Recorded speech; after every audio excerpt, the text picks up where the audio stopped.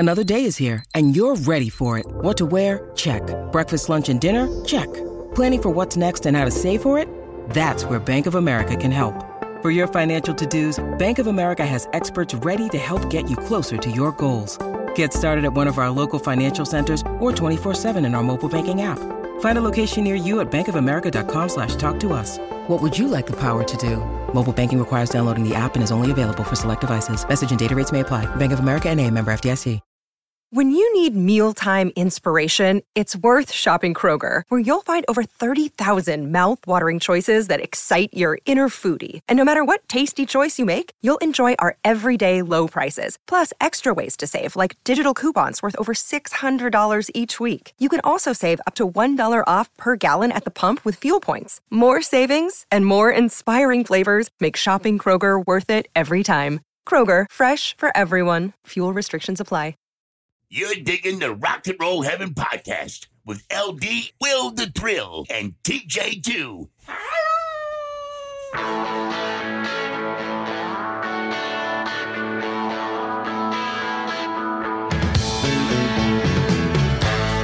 Hey guys, welcome to Rock and Roll Heaven, the podcast where we talk about the lives, careers, and deaths of famous musicians. I am your host, LD. Along with me for the ride is my ride or do not resuscitate, Mr. Will the Thrill. Is that's part of the terms? I don't know about that. Yeah, hi, everybody. And though I wish he was here, unfortunately, TJ2 the Deuce will not be appearing in this episode, specifically because he works in media.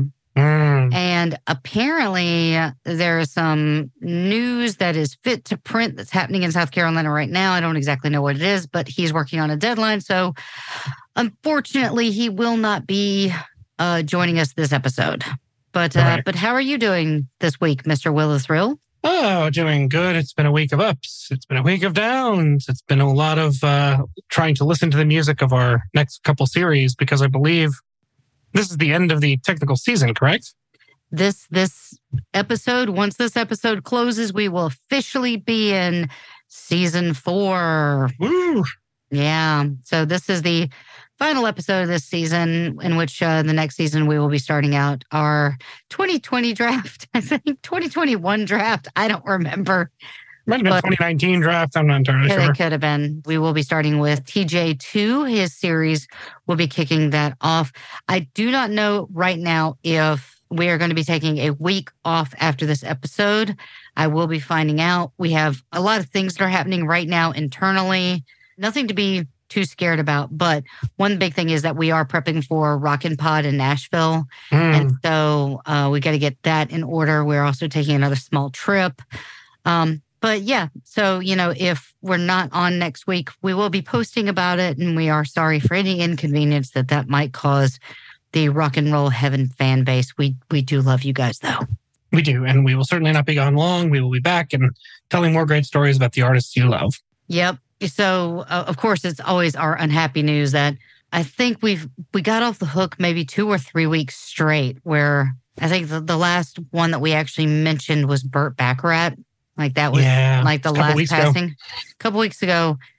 If I'm mistaken, I do apologize. But of course, this week made up for it. And we have 4 or 5 deaths that we need to talk about. One, of course, we are a rock-based show. So the next 4 will be musicians. But we do want to recognize that Tom Sizemore passed away. I believe he was 61.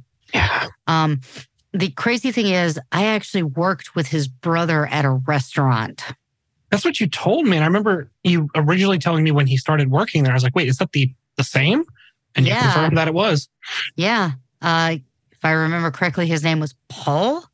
Okay. And we worked at a restaurant called Jinkies that I worked for like 13 years or some crazy amount of time like that. They wouldn't let you leave. They would not let me leave. As I quit. No, I'll see you tomorrow. We'll see you in the next shift, yeah. Yeah. But Paul was very nice. I kind of carry that over to his family, but since I do know Paul, my thoughts and my heart go out to you and your family during this trying time. I know it's really hard to say, well, I don't know, but I can imagine that it's very hard to say goodbye to a sibling. And so our thoughts are with you guys. The other one is Pulp bassist Steve Mackey. Steve Mackey was the longtime bassist for the Britpop band Pulp. He died at the age of 56, which, like, now that we're in our 40s, that still seems really young. Really does. So is Tom Sizemore at 60, 61. I mean, that's nothing these days. Yeah. The other one was David Lindley. David Lindley was the guitarist best known for his work with Jackson Browne. He passed away at the age of 78.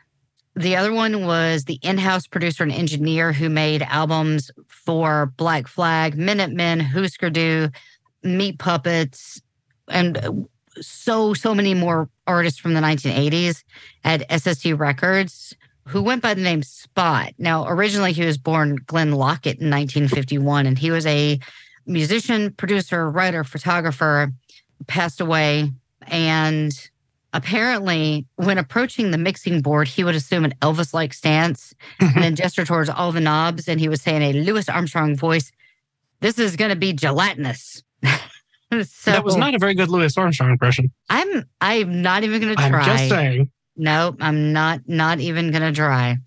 Apparently, Spot suffered from fibrosis and had been awaiting a lung transplant, which I guess did not come through. So, again, a really sad end to someone who was extraordinarily talented. I would even say like a trailblazer, because if it, like, Black Flag is really well known for their sound. Oh, yeah. I mean, is it Henry Rollins? Yeah, it was Black Flag, right? Yeah, Henry Rollins was a member of Black Flag, but he was a member, I want to say, like in the early 80s, like 81 to 86, 87, something like that. There are 4 current members of Black Flag right now. So, okay. But yeah, no, I mean, this guy was incredibly influential, but he was the producer and the engineer for those guys. And so, you know, without that engineering, they wouldn't have that sound that they are so well known for. So Spot, and just so you guys know, Spot is actually spelled with all caps. Like, that's just how you spell it. So, as you do. So again, we lost another great trailblazer. And then finally, Gary Rossington. Yeah. The last remaining founding member of Lynyrd Skynyrd passed away. Yeah. So he actually had undergone emergency heart surgery in Atlanta. Well, I mean, the thing with Gary Rossington is, if you've ever heard a Lynyrd Skynyrd song and their guitar lines are very memorable, that was Gary Rossington. I mean, him, Alan Collins, and Steve Gaines were really the backbone of that band. And, you know, Rossington was part of what made their signature sound. Yeah. And he was, my brother was texting me back and forth, because anytime somebody passes away, like, my brother's on top of it because he's actually on the line. So, right. But he survived the plane crash that killed the original members, which is just, you guys know, if you're a longtime listener of the show, you guys know that that's like my personal nightmare, is to die in a plane crash. Like, I cannot think of anything scarier than that. And I can just imagine being one of the only surviving members of your band, and then carrying on after that. That's crazy. Yeah. So they actually announced his passing on their Facebook page. He passed away on the 5th. We're recording this on the 7th.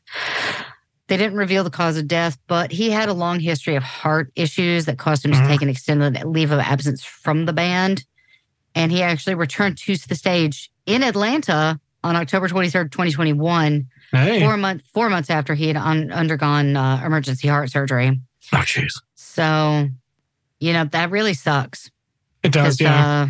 Because Lynyrd Skynyrd, when you're born, they just play Lynyrd Skynyrd for you as you're coming out of the womb, so you understand how important Lynyrd Skynyrd is as a Southern rock artist. So, one of the 2 pioneers of Southern rock, and we will cover the other very soon. Yeah. And the thing is, people get wrong, is that Sweet Home Alabama is a satirical song. They just don't get it. It's a satirical song. So with everyone that we just talked about, as always, there's nothing harder than to lose an icon, a family member, a friend, a bandmate. And so our thoughts and our prayers go out to every person affected by the 4 passings that we just talked about. And we love the fans. You guys are that you guys are the reason why we always do this, is because you have the love of rock in your heart. And it's going to be so hard. As we get older, we're losing more and more of our icons. And that's my big takeaway, is that the older you get, the more loss you have. Yeah, it's true. And we're starting to really lose the ones that we really grew up with. So, okay. All right. Now, we're just getting off on a really sweet note now. I know, right? So I think right now is the best time for us to take a short sponsor break. And we will be back with the finale of Stephen Sondheim, Part 6. Hello, Pantheon Podcast listeners. Christian Swain here to tell you more about my experience with Raycon earbuds. Our family now has 3 pairs of Raycon earbuds around the house, and my wife just grabbed a pair of the Headphone Pros to replace some headphones from a company that was double the price.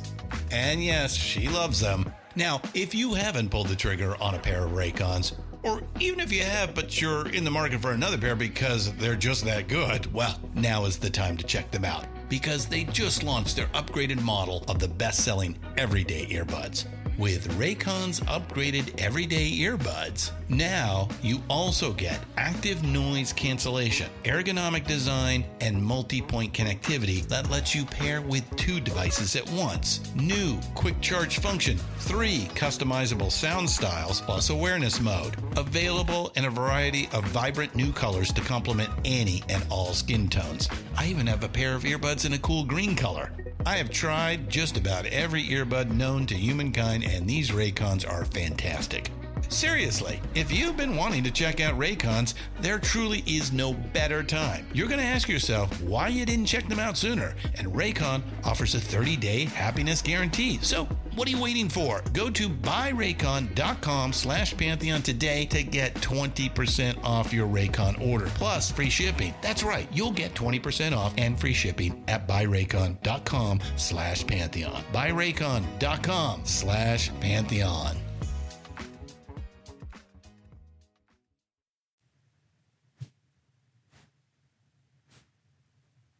And we are back, and we're going to jump straight into Stephen Sondheim. Here we go. I'm going to carry over the feeling of moroseness that we already started the show with. Remember the last episode, Stephen had suffered a heart attack? Mm-hmm. Well, he suffered 2 major losses, kind of like boom, boom. Luis Vargas, his friend, confidant, the man who basically ran his household, passed away, but he also lost his half-brother, Herbie, who had been extremely ill as a child. And I don't ever think he actually got any better. Walter Sondheim said he was a wonderful child who became very self-destructive with a fantastic sense about a disease that would kill him. Stephen said that he would gamble and smoke and was always in debt. Walt said that he was warned if he didn't change his lifestyle, his kidneys would fail. And 2.5 years later, that's exactly what happened. Oh, geez. Steve came to find out that his brother's kidneys were only working at 10% the normal capacity. I'm not a doctor, but that doesn't sound good.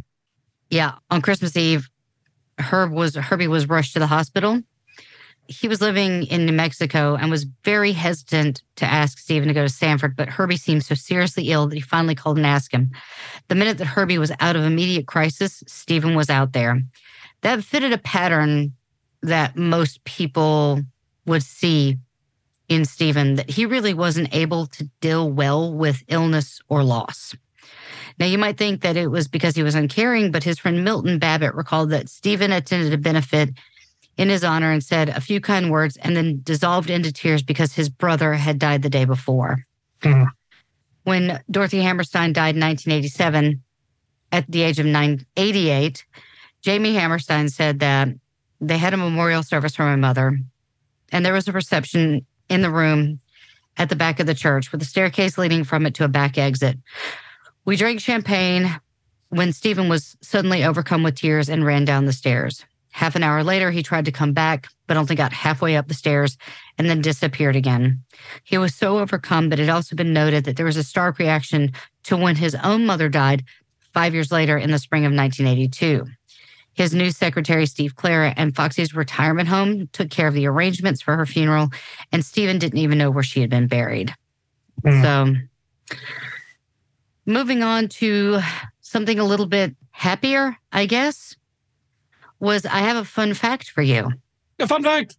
Did you know that Stephen Sondheim wrote 5 songs for Warren Beatty's film Dick Tracy, which starred Madonna and Warren Beatty? I actually didn't know that. And it stars many other names as well. Oh my God. Isn't Al Pacino in it as well? Yeah. He's a big boy. Yeah. And the piano player is Mandy Patinkin. I'm sorry, what? Yes. He's 88 Keys. Paul Sorvino. I mean, the list just goes on. That's one of those films that I think I've seen once or twice, but remember more than I should. Right. Like I don't think I was supposed to watch it at the age I watched it at. And the little boy was the same one in Can't Hardly Wait who goes, I can't feel my legs. Really? Yeah, it's Charlie Korsmo. Wow. Now that movie is just like a star fest. Yeah. Well, the film, of course, was a stylish romp through Tracyland and was enhanced insurmountably by Stephen Sondheim's songs, which captured the period and the flavor of the movie perfectly. Beatty had originally asked Sondheim to score the picture in addition to writing the songs, but Stephen wasn't interested in doing that whole thing. So, which is really interesting because he fought so hard to be the lyricist and the composer before. But you know who took his place, right? Who's that? Danny Elfman. Well, I mean, at this point, Elfman he's on his way to becoming more of a household name. This is 1990, so this is after Beetlejuice. This is after... I would still think after Batman, yeah. Yeah. I feel like Danny Elfman was probably well established by this point. He's hitting his stride. Yeah. Madonna had written a song called Back in Business for the montage sequence, which followed the incarceration of Dick Tracy when all the crooks came out to take over the city. However, nobody was pleased with it, and Warren, with the pressure of screening a month away, prevailed on Sondheim to write a new Back in Business song. In the song, Sondheim used words like bang and boom, specifically to punctuate the image of explosions. And although when the montage was edited, it didn't exactly conform to his wishes. So I think he was trying to inject a little bit of onomatopoeia, and it was supposed to be injected when the punches were landed, and the editing crew did not do that. To make it more like a comic book, I'm guessing? Yeah, because he wanted to use like the bang when someone was being hit. So What Can You Lose is one of Sondheim's most beautiful creations for any medium. A rueful song about unrequited love, which came about because Beatty wanted a song for Mandy Patinkin, and he had fallen in love with a dialogue that Mandy had, which became the song's title. More is a perfect example of Sondheim's trademark facility with words, and the music is brassy, sassy, and catchy. Listen to the very clever verse, and you can see all the quotes that Sondheim used for the optimistic songs of the period. Now, my personal favorite song was a song that was actually recorded for Madonna for the soundtrack, I'm Breathless. Remember, because she played Breathless Mahoney. And it was written by Stephen Sondheim and produced by Madonna and Bill Bottrell. I'm probably saying that wrong because I don't have a great track record with names. The song was composed to invoke the theatrical nature and style of the film, which was a 1930s jazzy styles blues ballad with piano, drum, double bass, and horns. The track conjures up the atmosphere of a smoky nightclub, and she sings in her lower register, accompanied by a variable pitch. So when it came down to what critics had to say, it's actually really positive. And it was an important addition to Madonna's catalog. And at the 63rd Academy Awards held on March 25th, 1991, the song won an Oscar for the Best Original Song, which was awarded to Sondheim. Hey. Do we know what the song is? That he won an Oscar for? Yep. I do not. I'm actually going to play it right now. Oh, nice. And that song is Sooner or Later.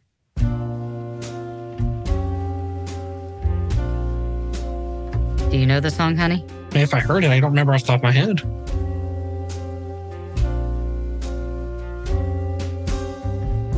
Sooner or later, you're gonna be mine. Sooner or later, you're gonna be fine.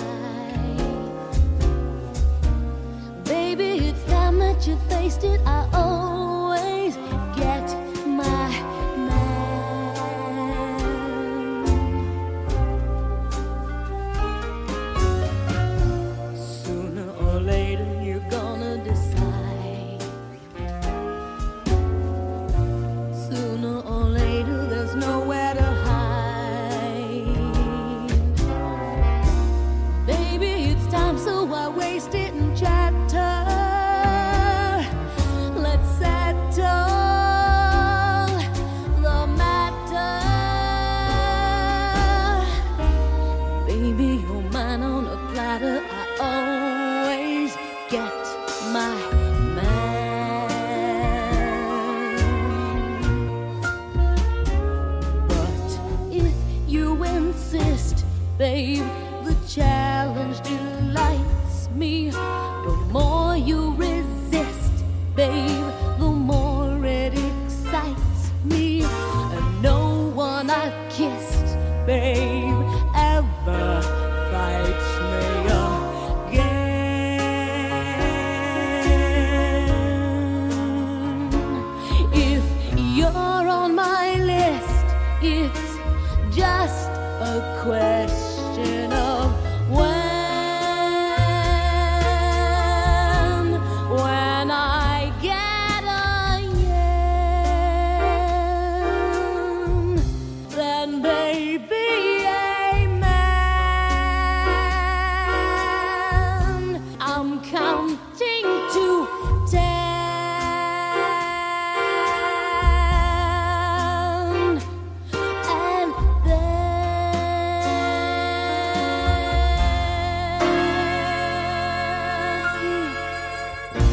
I'm gonna love you like nothing you've known. I'm gonna love you when you all alone. Sooner is better than later, but lover, I'll hover, I'll plan. This time I'm not only getting, I'm holding my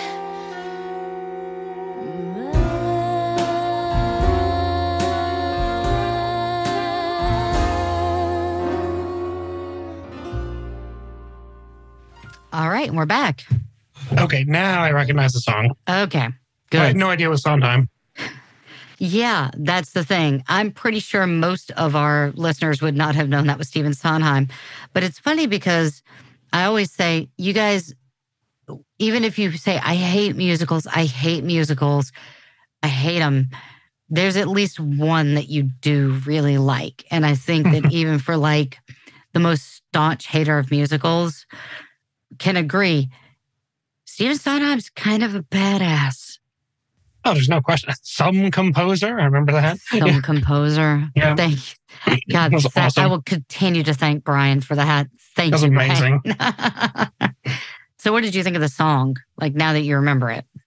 I mean, I think the fact that I didn't recognize it as Sondheim is to his credit. Because yes, I recognize the song. It's just fully immersed in that world. You know, it's that smoky 30s kind of sound, which he just nailed. So, you know, good on him for being a chameleon. I love it because it's when Madonna is good, she's great. Mm-hmm. I actually prefer her in her lower register. Yeah. It's like when she gets too high, she's a little bit nasally. Please don't come at me, guys, if you love Madonna. She's a fine artist. I just actually prefer her when she's in that like bluesy track. So, all right. Well, hopping back into the story. At some point, Rob Reiner, a name that we know in this household. Oh, well, we certainly do. Yeah, he worked for Castle Rock Productions. Called Goldman one day and said that he had an idea for a musical. It'd be a movie about a movie musical that was in trouble. Goldman called Steve, and to his great surprise, he jumped on the idea. Sondheim said that film musicals as opposed to stage musicals are something that fascinated him because film is a reportorial medium and theater is a poetic medium. I've rarely seen musicals work on film. Musicals tell stories and explore characters, and I would love to go at solving that problem. Now, Goldman said that they worked on it for something like 3 drafts, and Steve wrote a fabulous score of 6 or 8 songs. Now, you keep going, Lindley, what are you doing? Who's Goldman? Who's Goldman? It's William Goldman. That's like I say, Bill Goldman, yeah. Like Princess Bride, Heat, Marathon Man, William Goldman. So considered one of the best screenwriters of all time, right? I would actually, in my humble opinion, I think he's one of the best storytellers that we had in our generation. Like he knows how to craft a story. He's amazing. Oh, yeah. I'll give you a story about Steve. He is very brave as to what he'll try creatively. They were sitting around one day and talking to Rob and his partner and Steve, myself, which is William Goldman. And there was a section for a scene in the recording studio where the heroine sings a song, but she's lacking in front confidence and she can't sing. It's a huge scene.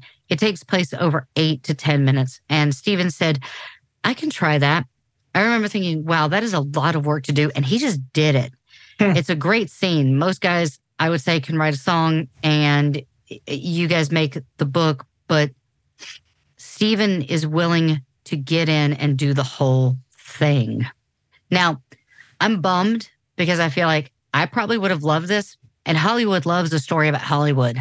Look at La La Land and, Argo. I'm impressed that Babylon hadn't actually gotten any Oscar noms because Hollywood loves Hollywood. Was that on The Artist? Yeah. But nothing came from the film, which was titled Sing Out Loud. And I did not have anything. I didn't even look because it was like, they completely abandoned it. So now Goldman thought that it was because the director changed his mind after another movie musical, which was a huge flop. And that cost was projected at $50 million at the time. And that was considered extremely high in those days. Castle Rock still owns the score, and both Goldman and Steven had said that they wanted to work on the idea again. Rob Reiner said these things never completely die, and maybe it would be resurrected. For a film that wasn't ever made, it was one of the greatest experiences he had ever had, he said. And that was a quote from Rob Reiner.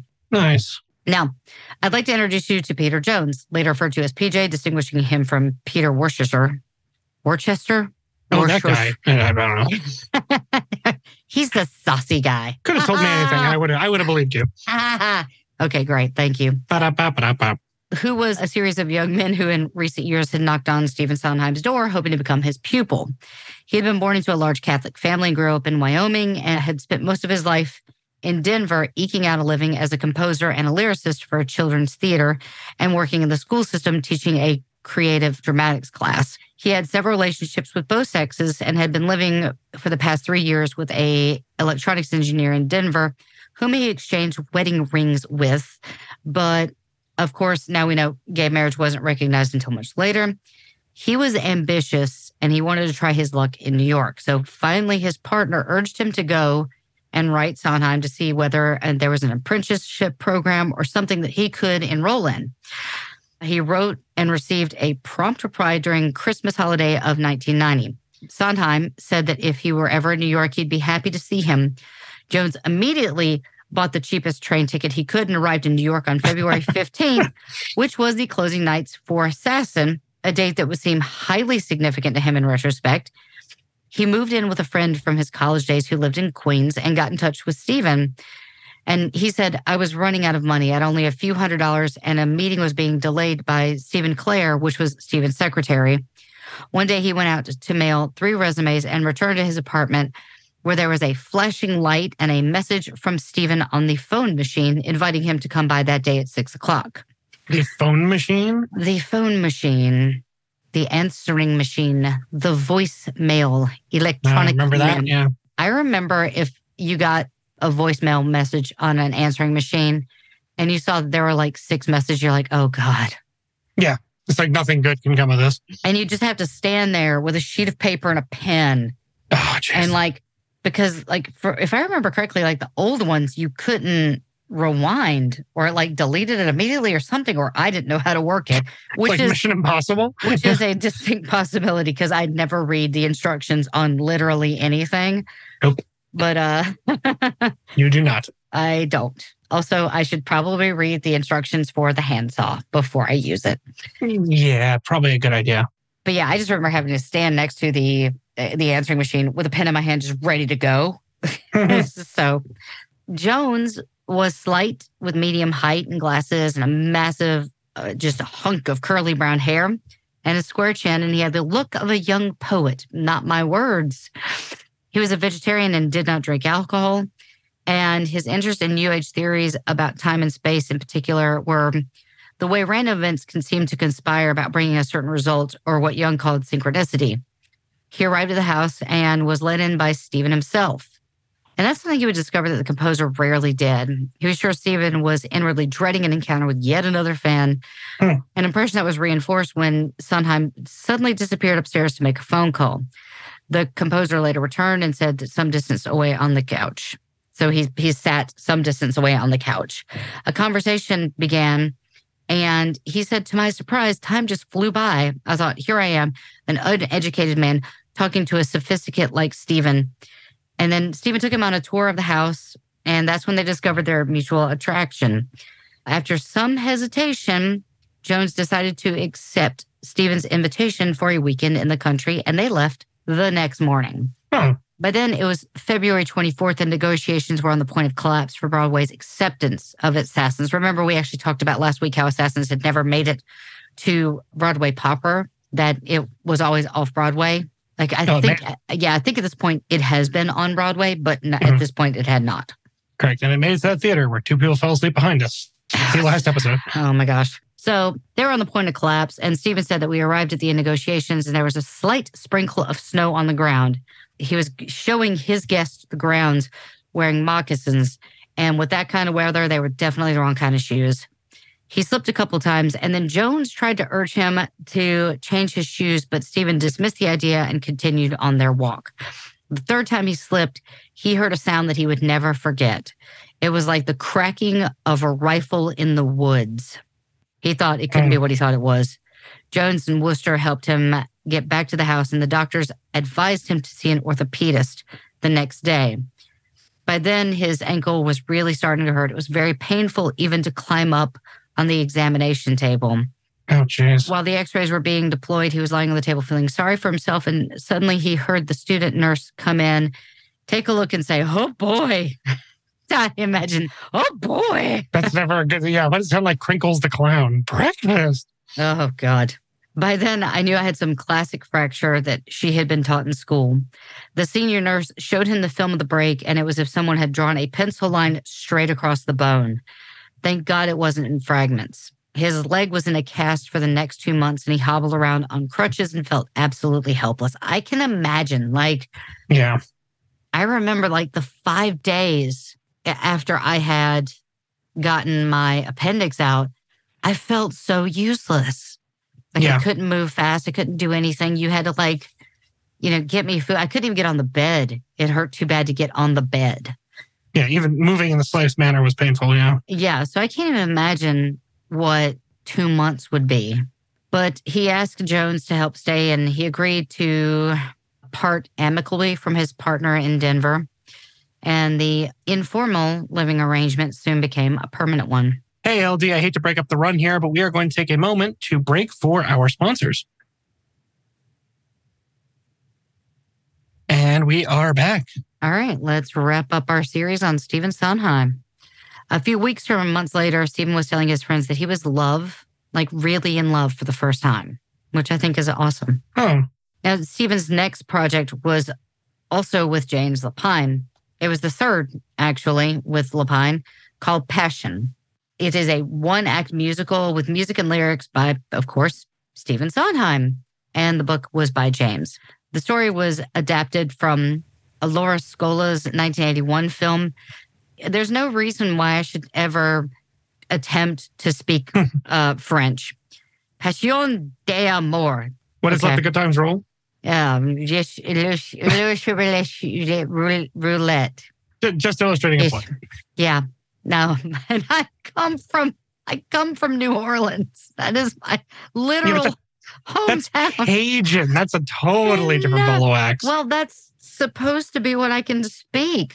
I can understand Cajun. I can't speak it. You got a leg up on most if you can do that. Yeah. So, well, I mean, remember the dinner that we had with our good friend Johnny? Oh, that's great. Yeah. Yeah. That was a crash course. Yeah, dude. Johnny Rock, if you guys don't know, is the voice that actually introduces the show. And if you're listening to this on a Friday night, chances are you're listening to it on the Johnny Rock and Roll Show, because he also carries it over there. So he's been so good to this show. I'll try to put a link down in our show notes so you guys can check him out, because he runs his own. I don't think it's called Pirate Radio, but his own radio station. He has I don't think Pirate Radio is right, but it is his own station. But he's awesome. I cannot speak highly enough of Johnny. He's an incredible person. So, yeah, but that's his home, and it is lovely to hear him speak. I love to hear him talk.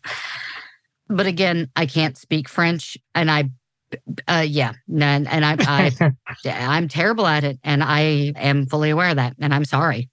The other thing terrible about it is there's a source material that I'm not even going to attempt to say. It's an 1869 novel, Fosca. The central themes include love, sex, obsession, illness, passion, beauty, power, manipulation. Passion is noted for being one of the few projects that Stephen had conceived himself, along with Roadshow and Sweeney Todd. So it is set in Italy, and it concerns a young soldier and the changes brought to him by his obsessive love of Fosca, his ailing cousin. It sounds like a flavored sparkling water. Fosca. He actually first came up with the idea for writing a musical when he saw the Italian film in 1983. As Fosca started speaking to the camera, cut back to her, I had my empathy. I realized that the story was not about how she was going to fall in love with him, but how was he going to fall in love with her? At the same time, thinking, this is never going to convince me of that. They're never going to pull it off. All while knowing that they would, that Gola wouldn't have taken on such a ripely melodramatic story unless he was convinced that he could make it plausible. By the end of the movie, the unwritten songs in my head were brimming, and I was certain of two things. First, I wanted to make it into a musical. The problem being that it couldn't be a musical, not even in the non-traditional style, because the characters were so outsized. Second, I wanted James Lapine to write it. He was a romantic. He had a feel for different centuries and different cultures, and he was enthusiastically attracted to weirdness. That is a great line. That is a great line. Enthusiastically attracted to weirdness. I want to be enthusiastically attracted to weirdness. Wait, no, I am the weirdness, aren't I? Something like that. You are strange and unusual. Oh, yay, I'm Lydia. As it turns out, Lapine was already exploring the idea of adapting Muscle, which was a memoir by Sam Bussell. Together, they came up with the idea of pairing both acts as like a double bill. So it'd be one story and then the next story. Lapine wrote a couple of scenes in Sondheim, but just started working on the opening number when he began to feel like his music was unsuitable for Muscle. The piece was more contemporary, in his opinion, required some sort of reflecting pop sensibilities. And he called up Lapine and he said, hey, why don't you find a different songwriter, perhaps William Finn, and include this as its companion piece. Meanwhile, they continued to work on Passion. As the piece grew, they found that it was enough to fill an entire evening of theater, and then Muscle was eventually shelved. After 52 previews, Passion opened on Broadway at the Plymouth Theater on May 9th, 1994, and closed on January 7th, 1995. Directed by James Lapine, it closed on January 7th, 1995. That production was filmed, and shortly after its closing, it was televised on the public broadcasting system series American Playhouse on September the 8th, 1996. It was actually released on DVD in 2003 by Imagine Entertainment. And I think Imagine is... It's Ron Howard, right? Ron Howard, yeah. Mm-hmm. Yeah. So the musical ran for a total of 280 performances, which is the shortest running musical to ever win the Tony Award for Best Musical. The pivotal role of Fosca was actually offered to Patti LuPone, but she turned it down to star in Sunset Boulevard on the West End. LuPone was famously fired from Sunset Boulevard in favor of Glenn Close, who would take the show to Broadway. And I think there was a whole foofadoo with Andrew Lloyd Webber. And that's why Patti LuPone was fired. I don't know the whole story, but apparently I'm starting another podcast, which is just going to be about Broadway. And so maybe we'll cover that, I guess. Fair enough, yeah. Also, here's a vague announcement that I think I'm going to be doing another podcast. A not so subtle teaser, yeah. Yes. Ooh. Clara Barnes gave the musical a rave review. Once in an extraordinary while, you sit in the theater and your body shivers with the sense and thrill of something so new, something so unexpected, that it seems for those fugitive moments more like life than art. Passion is just plain wonderful, emotional, and yes, passionate. Sondheim's music, his most expressive yet, glows and glowers, and A Tunic has found the precise tonal correlations for its impressionistic moods and emotional overlays. She's wordy, baby, wordy. From the start of his career, Sondheim has pushed the perimeters of his art. Here is his breakthrough. dramatic. This is the most thrilling piece of theater on Broadway. So let's do a little wrap up. So it won the Tony Award for Best Musical and Best Score. Of course, Stephen Sondheim. Best Book, James Lapine. Best Actress in a Musical, Donna Murphy. The Drama Desk Award for Best Musical, Best Music, Best Lyrics, Best Book of a Musical, Best Actress in a Musical, and Best Orchestration. Now, I could not find a cast recording. They did have a version of Losing You by Jeremy Jordan, which I thought was awesome. But I'm actually going to play a version of Loving You, which is from KQXR, and it was live in green space. So This is a live version of the song Loving You. Okay.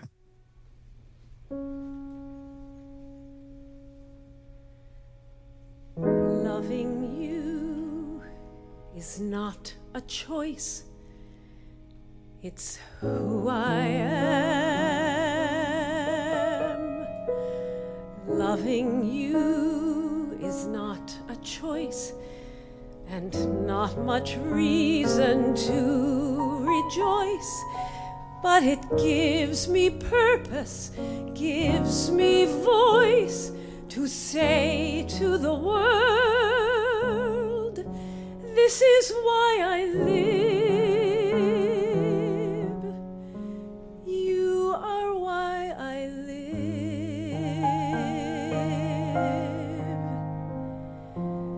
Loving you is why I do the things I do. Loving you is not in my control, but loving you, I have a goal for what's left of my life. I will live, and I would die for you.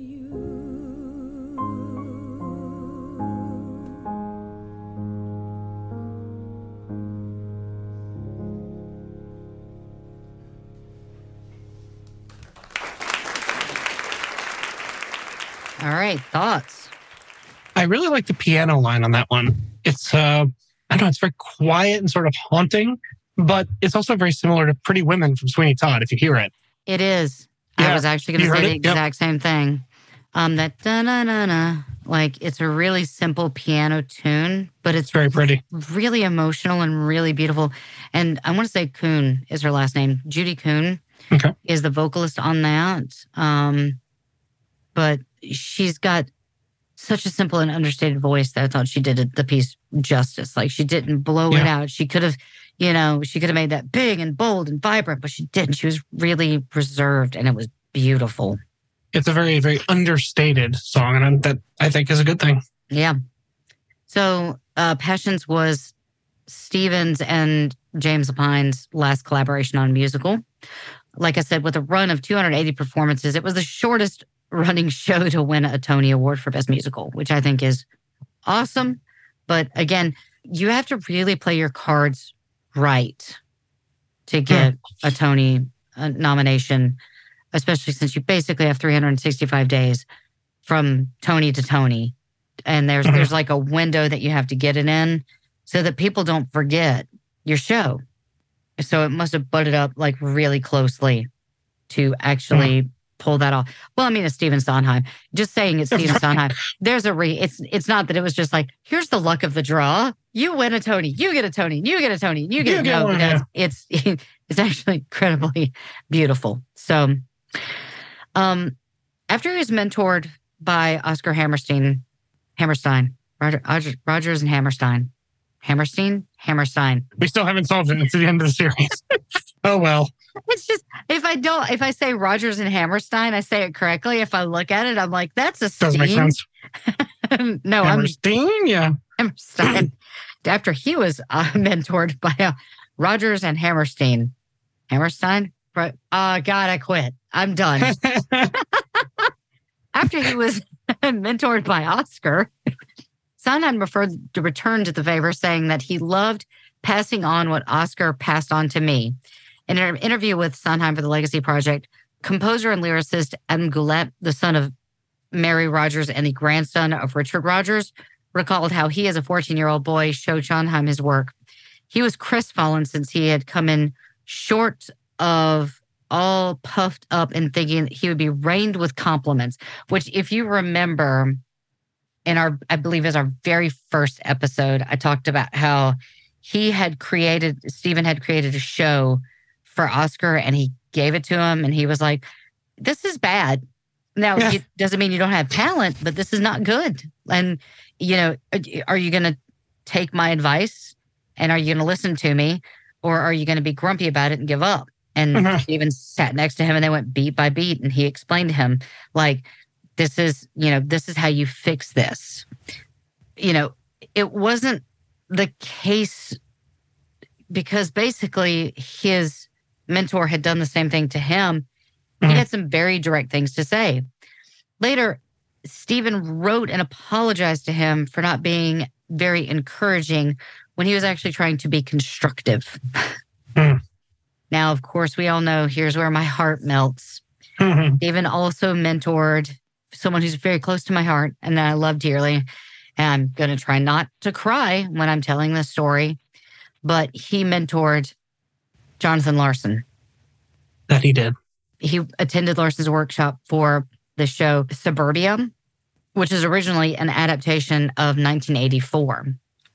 And in Larson's musical Tick, Tick, Boom, the phone message is played in which Sondheim apologizes for leaving early. He says he wants to meet him and is impressed with his work. After Larson's death, Sondheim called him one of the few composers attempting to blend contemporary pop music with theater music, which doesn't work very well. He was on his way to finding a real synthesis.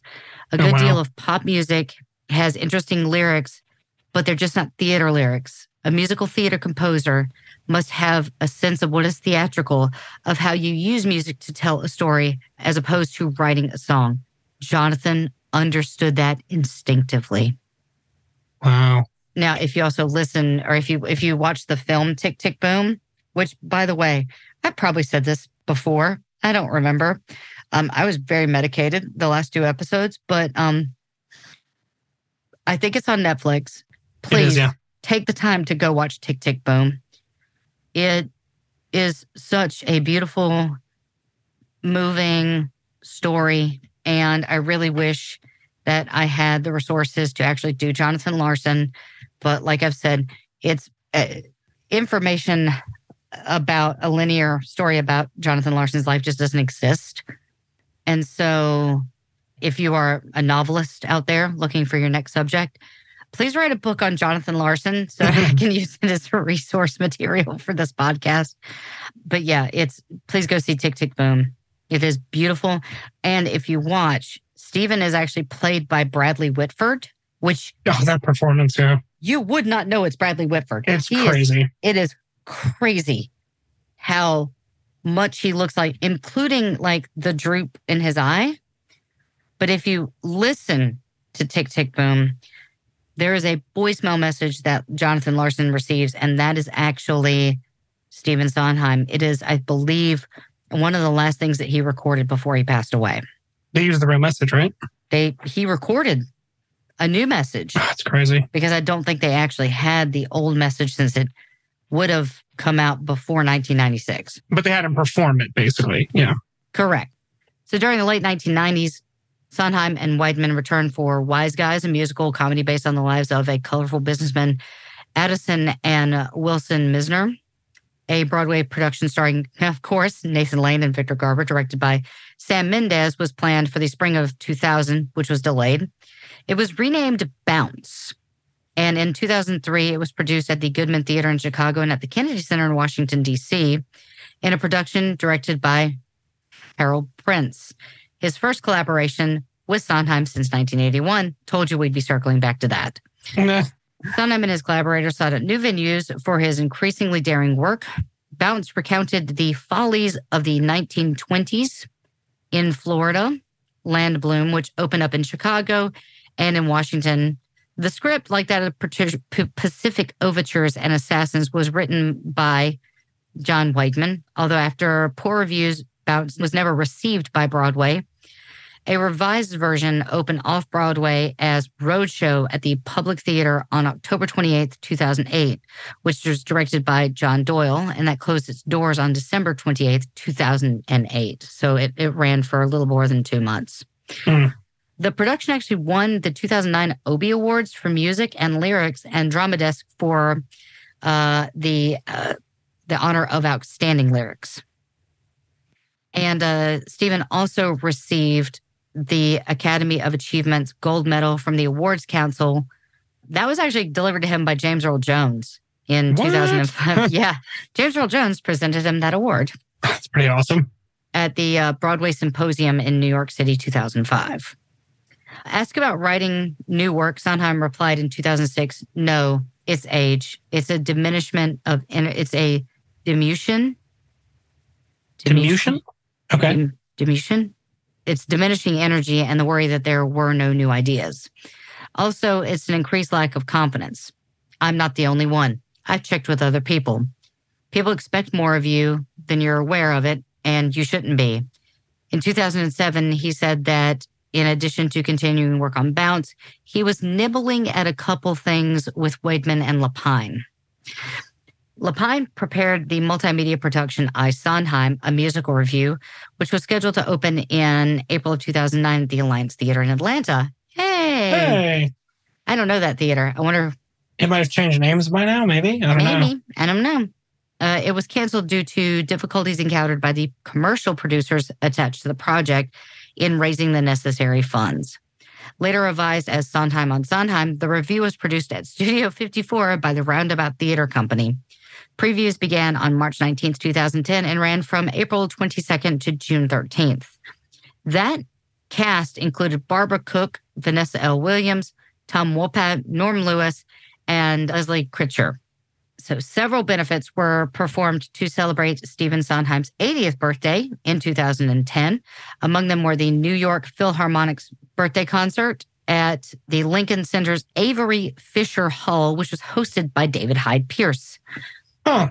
Some of the performers included Victoria Clark, Jason Delaney, Joanna Gleason, which of course she was in Into the Woods original cast, Patti LuPone, Audra McDonald, Donna Murphy, Karen Obilo, Mandy Patinkin, Bernadette Peters, of course, Elaine Stritch, and Chip Zinn, and the 2009 Broadway revival of the cast of West Side Story. A ballet was performed by Blaine Hoven to Stephen Sondheim's score for Reds, and Jonathan Tunick paid tribute to his longtime collaborator.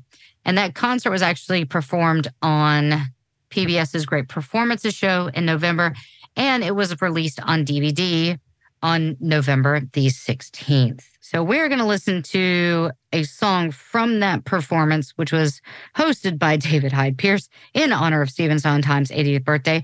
We're going to listen to Elaine Stritch, I'm Still Here.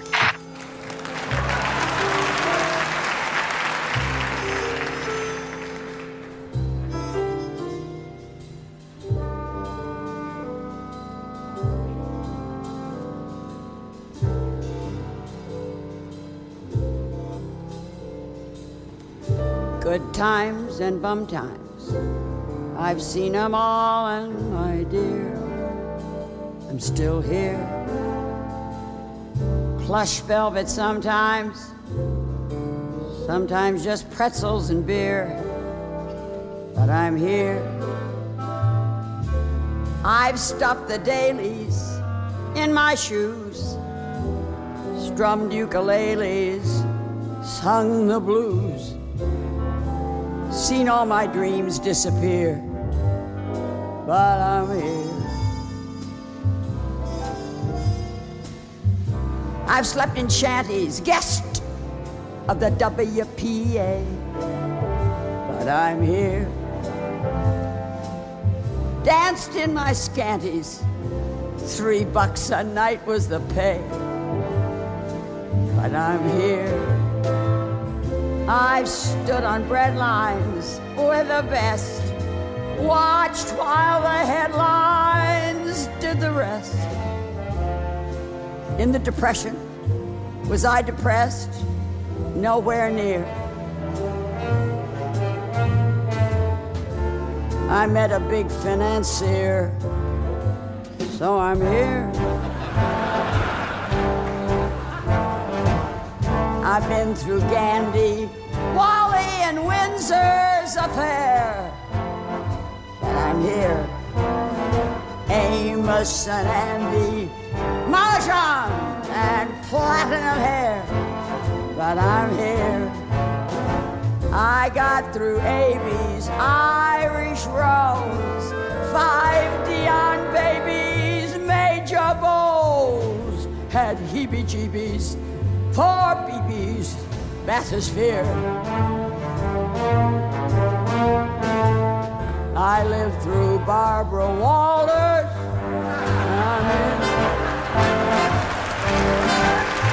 I've gotten through Herbert and J. Edgar Hoover.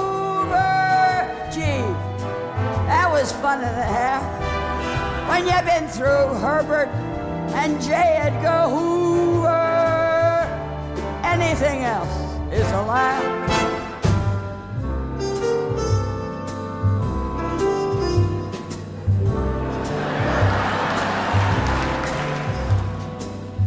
I've been through Reno, I've been through Beverly Hills, and I'm here.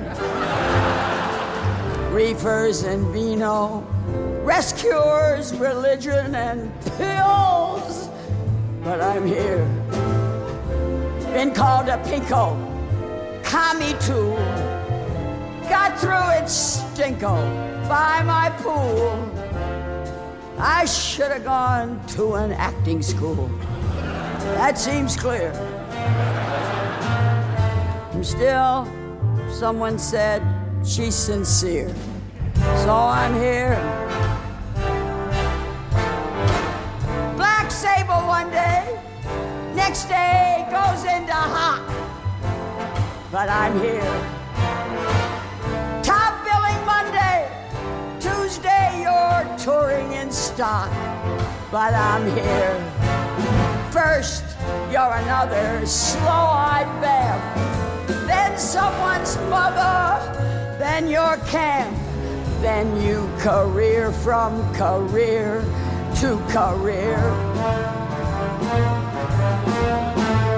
I'm almost through my memoirs and I'm here. I've gotten through, hey lady, aren't you who's this? Wow, what a looker you were. Or better yet, sorry, Jesus, I thought you were who's. Whatever happened to her? Good times and bum times. I've seen them all, my dear. Still here. Plush velvet sometimes. Sometimes just pretzels and beer. I have run the gamut. A to Z. 3 cheers, damn it. Say la vie. I got through all of last year, and I'm here. Christ knows, at least I was there, and I'm here. Look who's here. I'm still here. Yes. All right, we're back. Thoughts, because I have several. It reminds me of the 12 Drunk Days of Christmas. It kind of Doesn't it? Even like the cadence of it. Yeah, no, you're right. But she's got a voice. Holy cow, absolutely. she's got a voice. Yeah. And that's one of the funnier. That's just full of wit and humor, and I love it. Now that one performance, the benefit performed at New York's Philharmonic, was just one of several to honor Stephen on his 80th birthday. So Sondheim 80 was a Roundabout Theater Company benefit, which was held on March 22nd. His birthday lasted for like 8 months. Like a Festivus. Yeah, that evening included a performance of Sondheim on Sondheim, dinner, and a show at the New York Sheridan, which was a very personal star-studded musical tribute, which was sung by contemporary theater musicians. The composers who sang their own song included Tom Kitt, Brian Yorkey, Michael John LaCossa, Andrew Lipa, Robert Lopez, and Kristen Anderson Lopez. Now, do those names sound familiar? Robert and Kristen Lopez? No? Okay, well, I'm not gonna play the whole song, but I just want you to know who they are. Okay. And see if it sounds familiar to you.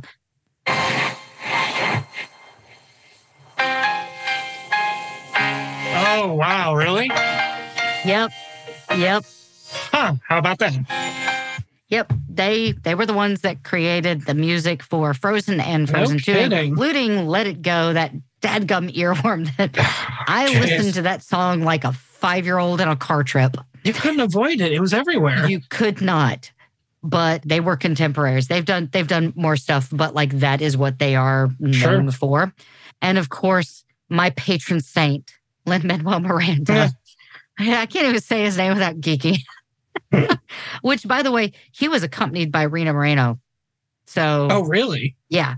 And one of your favorites was also there, Duncan Sheik. I do like Duncan Sheik.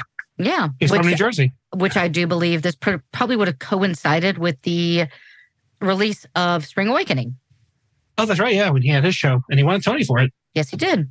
Bernadette Peters was also there, of course. Because she actually, not even just Broadway, but she is a Sondheim favorite because there's literally nothing that she can't do because she is a goddess and I would melt if I ever met her.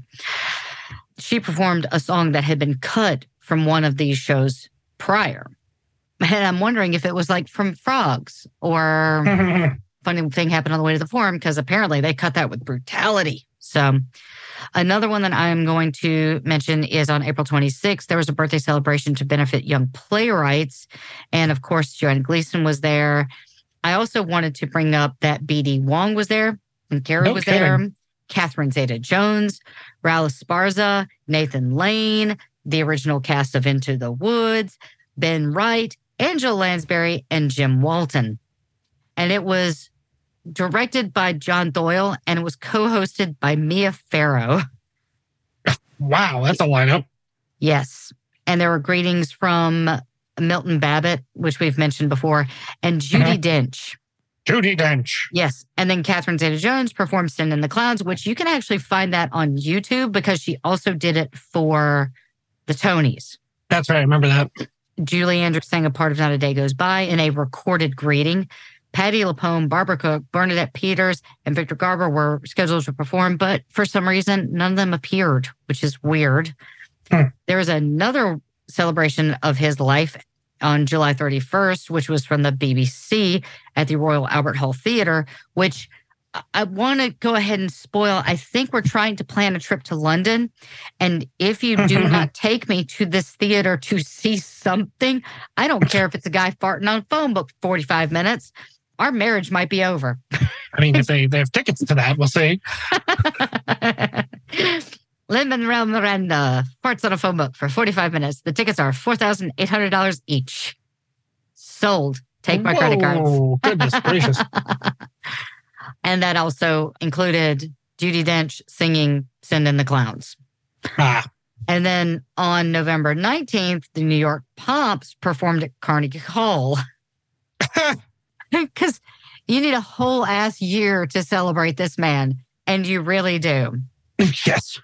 But since that was November, then of course you have to celebrate Christmas. And so I don't think any benefit concerts were held at that point. So Sondheim collaborated with Wynton Marsalis on Bed and a Chair. Wait, with Wynton Marsalis? Wynton Marsalis. Oh, wow. You know Wynton Marsalis? Of course, yeah. Branford Marsalis. Yeah, the Marsalis family, they're big in jazz. And was it Branford was one of the band leaders for one of the late shows. I can't remember which one. Ooh, I did not know that. That's a fun fact. It might be. We have to make sure it's accurate first, but I believe he was. He from 1992 to 95, he led the Tonight Show band, Branford. Oh, wow. Okay, but not Wilton. No, Wynton. Wynton, I believe, is the son. Let me just confirm that. Yeah, they're big in the jazz community. That's really interesting that Wynton did jazz. Yeah, if it's what I think it is. It makes sense. Because I do always feel like he's always had like a jazzy, bluesy feel to him. Oh, okay. Yeah. So, yes, he is Branford's brother. There are about 6 Marsalis children, and I think half of them are in the music industry. That's awesome. Yeah. So he collaborated with Wynton Marsalis on A Bed and a Chair, a New York Love Affair, and Encore, which was a concert that was held November 13th through the 17th, 2013 at New York City Center. It was directed by John Doyle, who had done a couple of those shows that I just spoke about. And there was actually a choreographer brought in, and it consisted of more than 24 Sondheim compositions, each piece newly reimagined by Marsalis. The concert featured Bernadette Peters, one of my favorite people, Jeremy Jordan. Yep. Well, we got to see on Broadway. Yes, we did. 4 dancers and the Jazz at Lincoln Center Orchestra, which was conducted by the guy with the most perfect name. Like, you know that there's a running joke, I think it's on Jimmy Fallon's show or Jimmy Kimmel's show, and it was people born with the perfect name. Okay. And this guy is the conductor of the Jazz at Lincoln Center Orchestra, and his name is David Loud. There you go. In Playbill, Stephen Suckins called the concert neither a musical, a revival, nor a standard songbook review. It is rather a staged and sung chamber jazz rendition of a string of songs. Half of the songs come from Company and Follies, and most of the other Sondheim musicals are represented, including the lesser-known Passions and Roadshow. I keep trying to make it more than one passion. It's just passion. It's passion, right? It's not passions. No S. It's passion. I don't know why I keep trying to multiply my passion. Isolate those vocals. I need those for later. And then in 2014, they released a film adaptation of Into the Woods. Yeah, they did that. Sondheim wrote the new song She'll Be Back, which was supposed to be sung by the witch, which was cut from the film. Here's my problem with Into the Woods. And this is my same problem that I had for the film version of Les Miserables. They took all these really fun songs and just managed to make them real downers. Okay. Also, I hate you, James Corden. There's that too, yes. Stop being in musicals. We don't need you in any more music. And I hope he hears this. I you know what? I'm going to say something very controversial. I might dislike James Corden more than I dislike Phil Collins. Zach, copy this and play just over and over and over for the entire episode. I might dislike James Corden more than I dislike Phil Collins. I might dislike James Corden more than I dislike Phil Collins. Whatever the running time is, just duplicate that clip. He is mean. He is mean. He is mean. And I don't. No. Stop it, James Corden. And I'm not the only person who thinks this either. But yeah, apparently it's chronic, yeah. But people that I was really impressed with in the film was Chris Pine as one of the princes, which he made Agony really funny. He looked like he was one of the ones that was having fun with it. That was funny. Anna Kendrick, whose vocals I thought were really matched Cinderella really, really well. I thought she was great. I really liked Emily Blunt. I was surprised at Meryl Streep, which I probably shouldn't have because I want to say Mamma Mia came out before Into the Woods, and I was impressed with her with Mamma Mia. But again, it suffers from, you need to have fun with this, even if it's dark material. Just remember, it's a musical. Like, you need to have fun. When a musical is done right, you walk out of the theater thinking you can fly or fight or dance, because God knows I can't dance. And I just walked out kind of like, okay. But there is the original 1987 stage production, which was filmed, which I think you can also find on Netflix. Although we are not sponsored by Netflix, so don't think that we're sponsored by Netflix. Because this is like the second time that I've been like, try this out. If not, it's probably on Amazon Netflix. Yeah. Anybody want our password? It's fine. It doesn't work anymore. Can't do that. Oh, dang. Yes, they shut that down. In February of 2012, it was announced that Sondheim would collaborate on a new musical with David Ives, and he had about a 20 to 30 minutes of the musical completed. The show was tentatively called All Together Now and was assumed to follow the format of Merrily We Roll Along. Sondheim described the project as two people and what goes into their relationship. We'll write it for a couple months and we'll have a workshop, and it seemed experimental and fresh 20 years ago.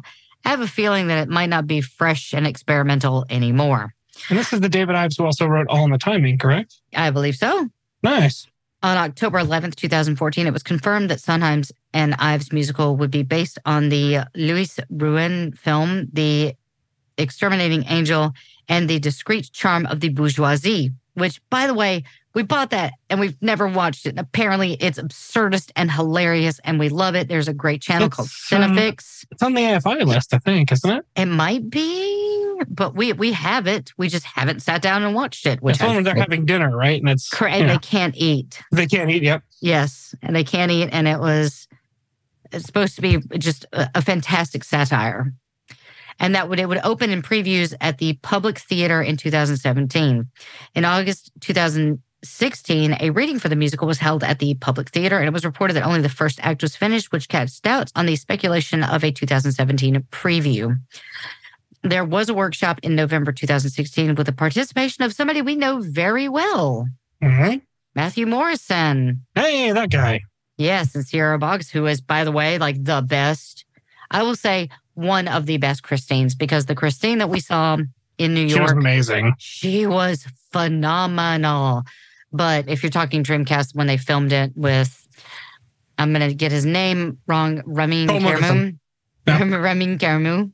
That was kind of like the Dreamcast. Yeah. Matthew Morrison, for those who do not know, he was Mr. Schue on Glee, but of course, he's also the original Link in Hairspray, and he has originated several different projects on Broadway. He's got a phenomenal voice. A Light in the Piazza, right? Was yes. him Oh, God. Neverland one. When I worked with, there's an incredible arranger, composer, musician. He's everything. His name's Brad Ellis, and he was the piano player on Glee. And somehow, some way, I came into his orbit, and we became really good friends. So he actually asked me to help do all the paperwork for Matthew's show. He was doing a kind of a review, and it was going to be in concert. And so I got to sit in and listen to Brad play these beautiful songs and listen to Matthew sing. And I was in pure heaven. It was phenomenal. And to hear him do Light in the Piazza was great. But also he did Neverland, and it's beautiful. So to hear him sing that live was awesome. I've gone on a tangent about this man. I'm sorry. I just get so excited when I'm like, I know this people. I know exactly how to say your name. So the working title was reported to be Brunel, but the New York Post and other outlets had reported that, but Sondheim later clarified that they didn't have a title for it. In June 2019, the Public Theater denied reports that it would be part of the 2019-2020 season, as it was still in development, but it would be produced when it's ready. On April 27th, 2001, it was reported that the musical was no longer in development. On The Late Show with Stephen Colbert on September 15th, Sondheim announced that he was working on a new musical called Square One in collaboration with Ives. That same day, Nathan Lane revealed that he and Bernadette Peters had been involved in a reading of this in New York. In Sondheim's final interview before his death, it was confirmed that Square One was adapted from the Brunel films. Sondheim, the final thing that he appeared in, the final thing that you can actually see Stephen Sondheim in, was a cameo appearance as himself in the 2022 Netflix film Glass Onion, A Knives Out Mystery, which I didn't know he was in that. I do believe that was also Angela Lansbury's final appearance as well. Oh, wow. So to honor Sondheim's 90th birthday, because now we are just trekking every 10 years, The New York Times published a special 9-page theater supplement on March 15th, 2020, featuring comments by critics, performers, and fans on the Bard of Broadway. Due to theater closures during the COVID-19 pandemic, the Broadway revival of Company set to open up on March 22nd, 2020, which was Sondheim's actual 90th birthday.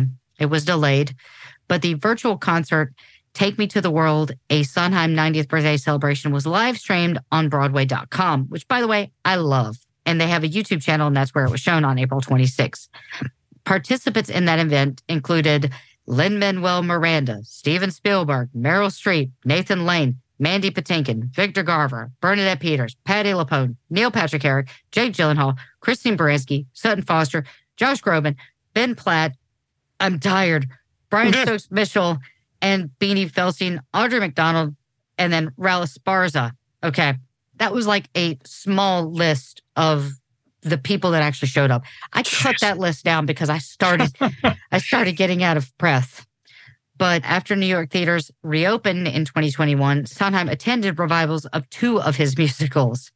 The opening night of Assassins at the Classic Stage Company on November 14th, and the first post-shutdown preview of Company at the Jacobs Theater on November 15th. So I want to reiterate, Sondheim was often described as introvert and solitary. In an interview with Frank Rich, he said, the outsider feeling, somebody who people want to both kiss and kill, occurred quite early in my life. Sondheim jokingly told the New York Times in 1966, I've never found anybody that I could work with as quickly as myself or with less argument. That's funny. Great. That is funny. Although he describes himself as naturally a collaborative animal. Sondheim opened up about being gay when he was about 40. He rarely discussed his personal life, and I think you can see that through these 6 episodes. It's just like, we know a lot about his work, but he wasn't very open about his private life.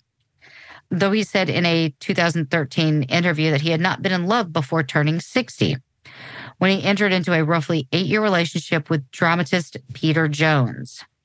That's the PJ that we had talked about earlier. He found love a second time with Jeff Romley, who was roughly 50 years his junior. Oh boy. What do you call that? It's not, he can't be a cougar. No, there's got to be another term for it. I don't know. A manther? I don't think I'm that clever. Jeffrey Scott Romley tied the knot with Stephen Sondheim in 2017.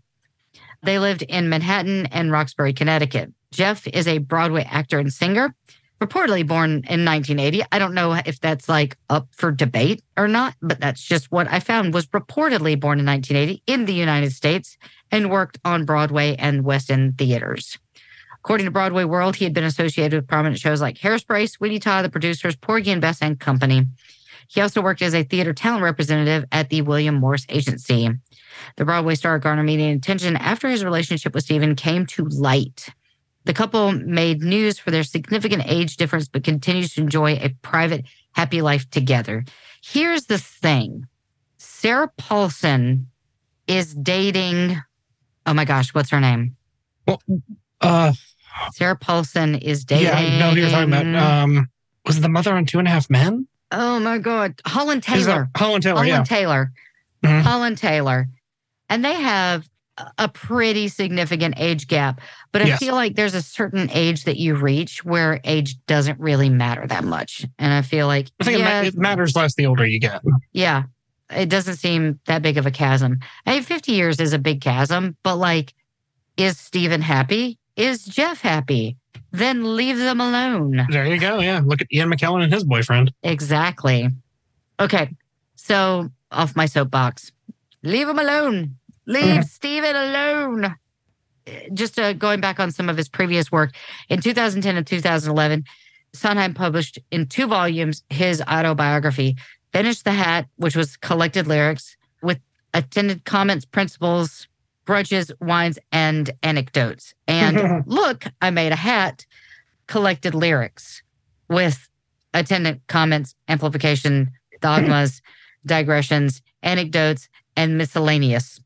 The memoir included Sondheim's lyrical declaration of principles, stating that the 4 principles underpinned everything I've ever written, And they were: content dictates form, less is more, God is in the details, and all in the service of clarity. In Six by Sondheim, James Lapine's 2013 documentary film about the creative process, Sondheim revealed that he likes to write music laying down and would occasionally have a cocktail to help him write, which we actually talked about that before, was that like a lot of times when you're drinking, it stifles the creative process. But when Sondheim did it, like he actually felt like he was a little looser and could write a little bit better. So it doesn't really shock me. Yeah, and he's a writer. So, I mean, there's a stereotype there. Completely accurate. Now, toward the end of his life, Sondheim became more comfortable about talking about himself and his status as an icon.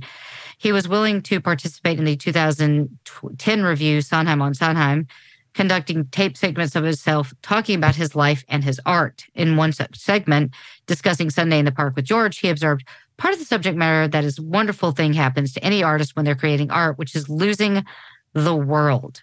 You trance out and then you come back to the real world, and it's both good and a bad feeling. Sondheim died of cardiovascular disease at his home in Roxbury on November 26, 2021, at the age of 91. Collaborator and friend Jim Sams said Sondheim died in the arms of his husband, Jeff. On December 8th, 2021, Broadway theaters dimmed their marquee lights for 1 minute as a tribute. Sondheim, the composer, lyricist, whose thematically complex, lyrically nimble, and musically challenging scores changed the face of musical theater during the latter half of the 20th century and continues to influence the genre and the artist today. The New York Times obituary said Stephen Sondheim, one of Broadway history's songwriting titans, whose music and lyrics raised and reset the artistic standard for the American stage musical, died early Friday at his home in Roxbury, Connecticut. He was 91. His lawyer and friend, F. Richard Pappas, announced the death. He said he did not know the cause, but added that Mr. Sondheim had not been known to be ill and that the death was sudden. The day before, Mr. Sondheim had celebrated Thanksgiving dinner with his friends in Roxbury. Mr. Pappas said, his death certificate obtained by the Times on December 2nd said that the cause was cardiovascular disease.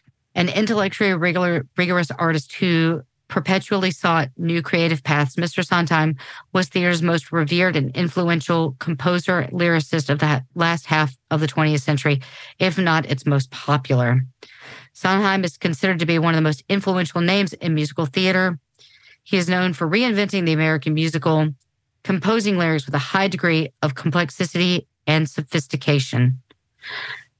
With his career spanning several decades, the 91-year-old earned 9 Tony Awards, 8 Grammy Awards, an Academy Award, a Pulitzer Prize, a Laurence Olivier Award, and the Presidential Medal of Freedom in 2015. Tributes poured in after the announcement. Hugh Jackman wrote, "Ever so often, someone comes along that fundamentally shifts an entire art form. Stephen Sondheim was one of those. As millions mourn his passing, I want to express my gratitude for all that he has given me and so many more, sending my love to his nearest and dearest." Idina Menzel paid her respects by saying, "Goodbye, dear sir. We will spend our lives trying to make you proud." Hometown hero from Chester, South Carolina, Debbie Allen wrote, "Rest in peace, Stephen Sondheim. Prolific composer and lyricist, left us a legacy to remember and sing forever. There's a place for us somewhere." Ariana DeBose wrote, "I'm at a loss. Feels like an end of an era. He did indeed set the standard for the American musical. Rest well, sir."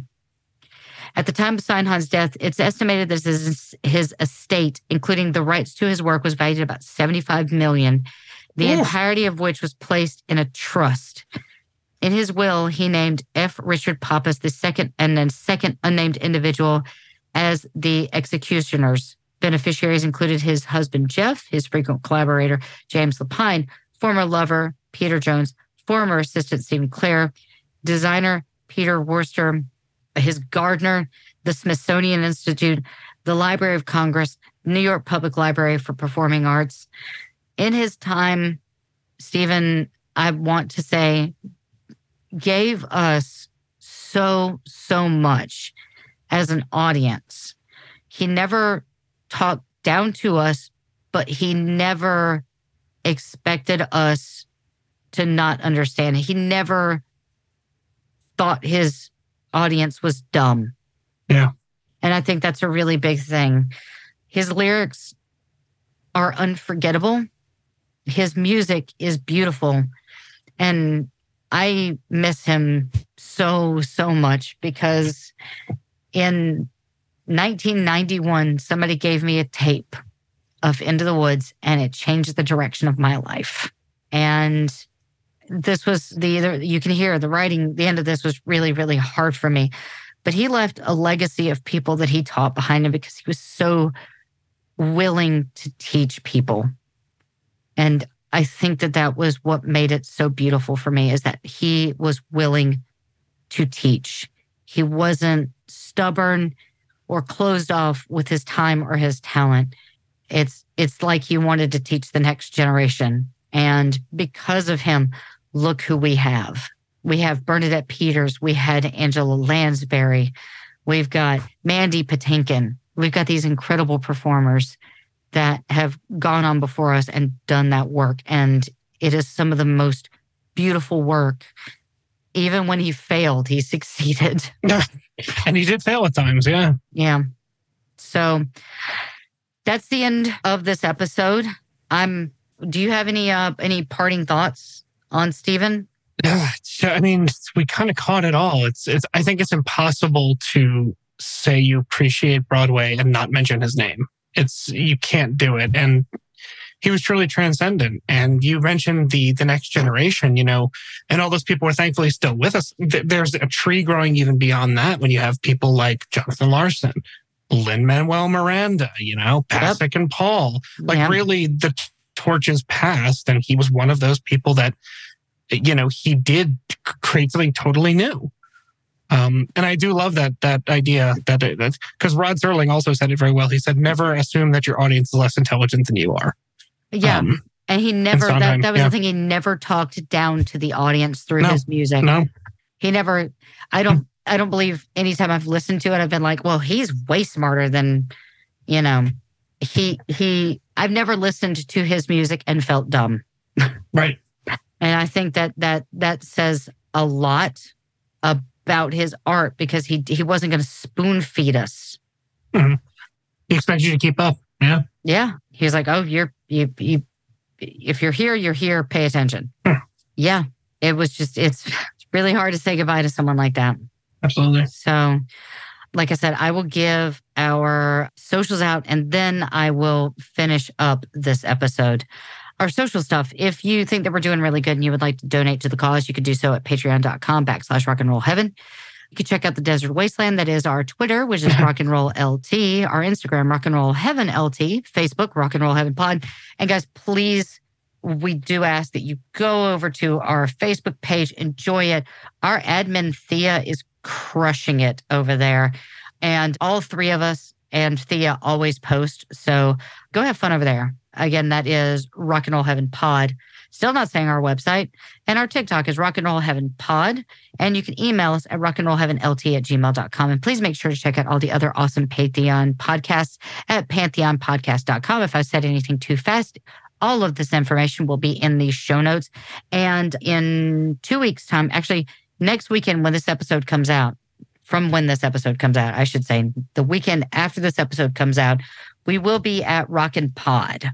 I still believe there are some tickets left over, but you can check out all the guests and all the cool spots in Nashville that are going to be popping up at Rockin' Pod Expo. And you can check that out at NashvilleRockinPodExpo.com for all the information. Again, that website will be in our show notes, and I'll also be sharing that on our social media.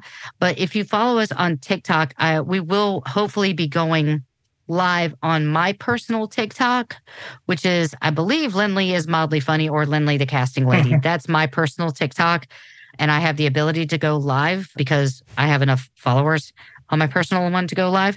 So I will be going live, and I will be posting that on social media as well. I am like emotionally drained after this, but I'm not going to end this episode on a normal closing song that we, like we usually do.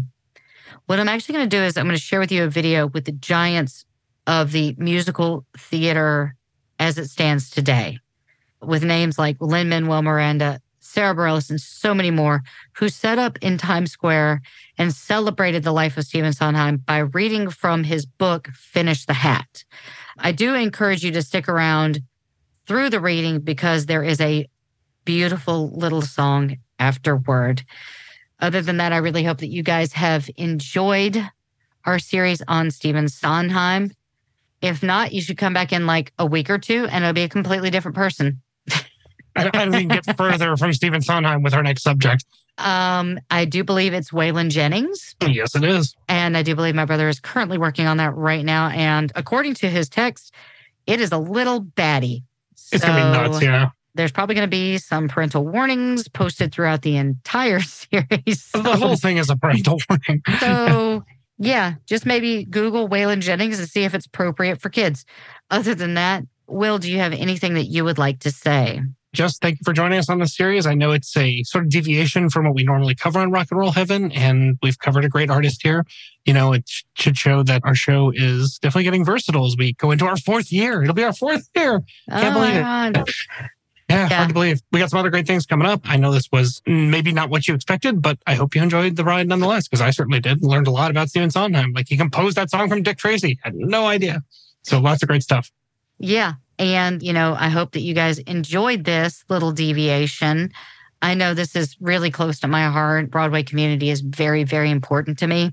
And, you know, getting a chance to be able to talk about someone like this is really cool. And like I said, I'm probably going to end up doing my own new podcast for Broadway.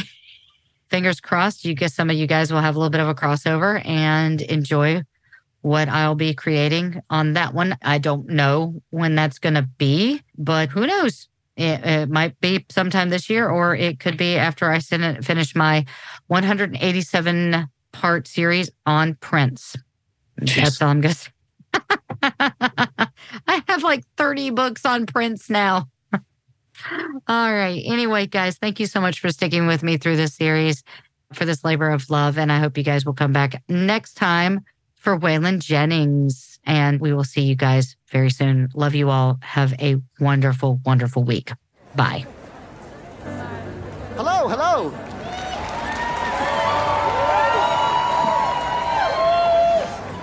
No speeches today, just some words from Steve, Book 2, page 32.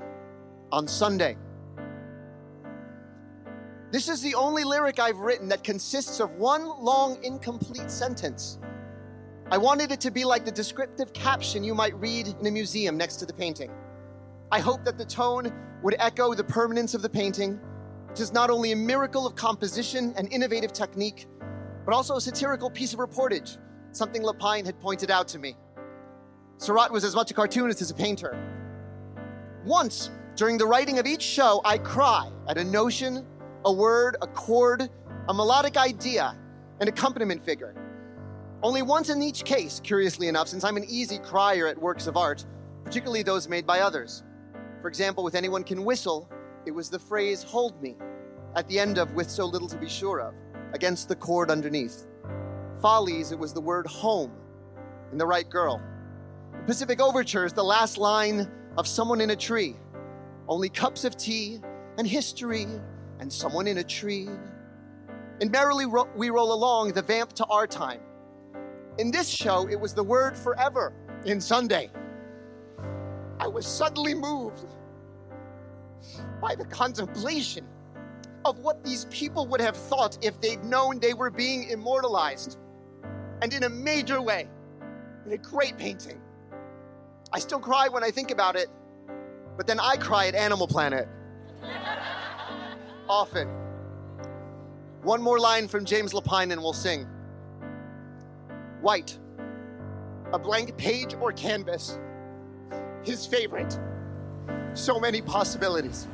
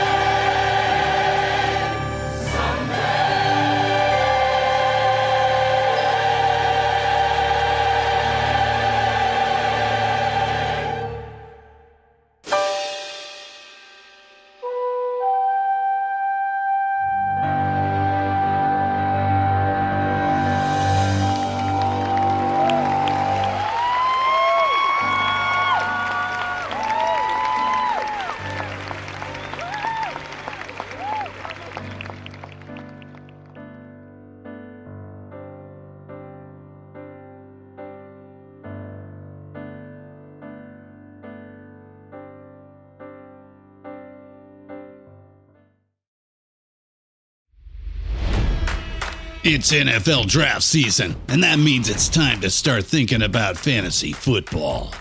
FantasyPoints.com features industry-leading experts and prognosticators using proprietary hand-charted data to help you score more fantasy points. FantasyPoints.com is the place to go for whatever kind of fantasy football you play. Whether you play fantasy football, daily fantasy sports, or do a little bit of everything, Fantasy Points has the meticulously researched content to guide you to victory.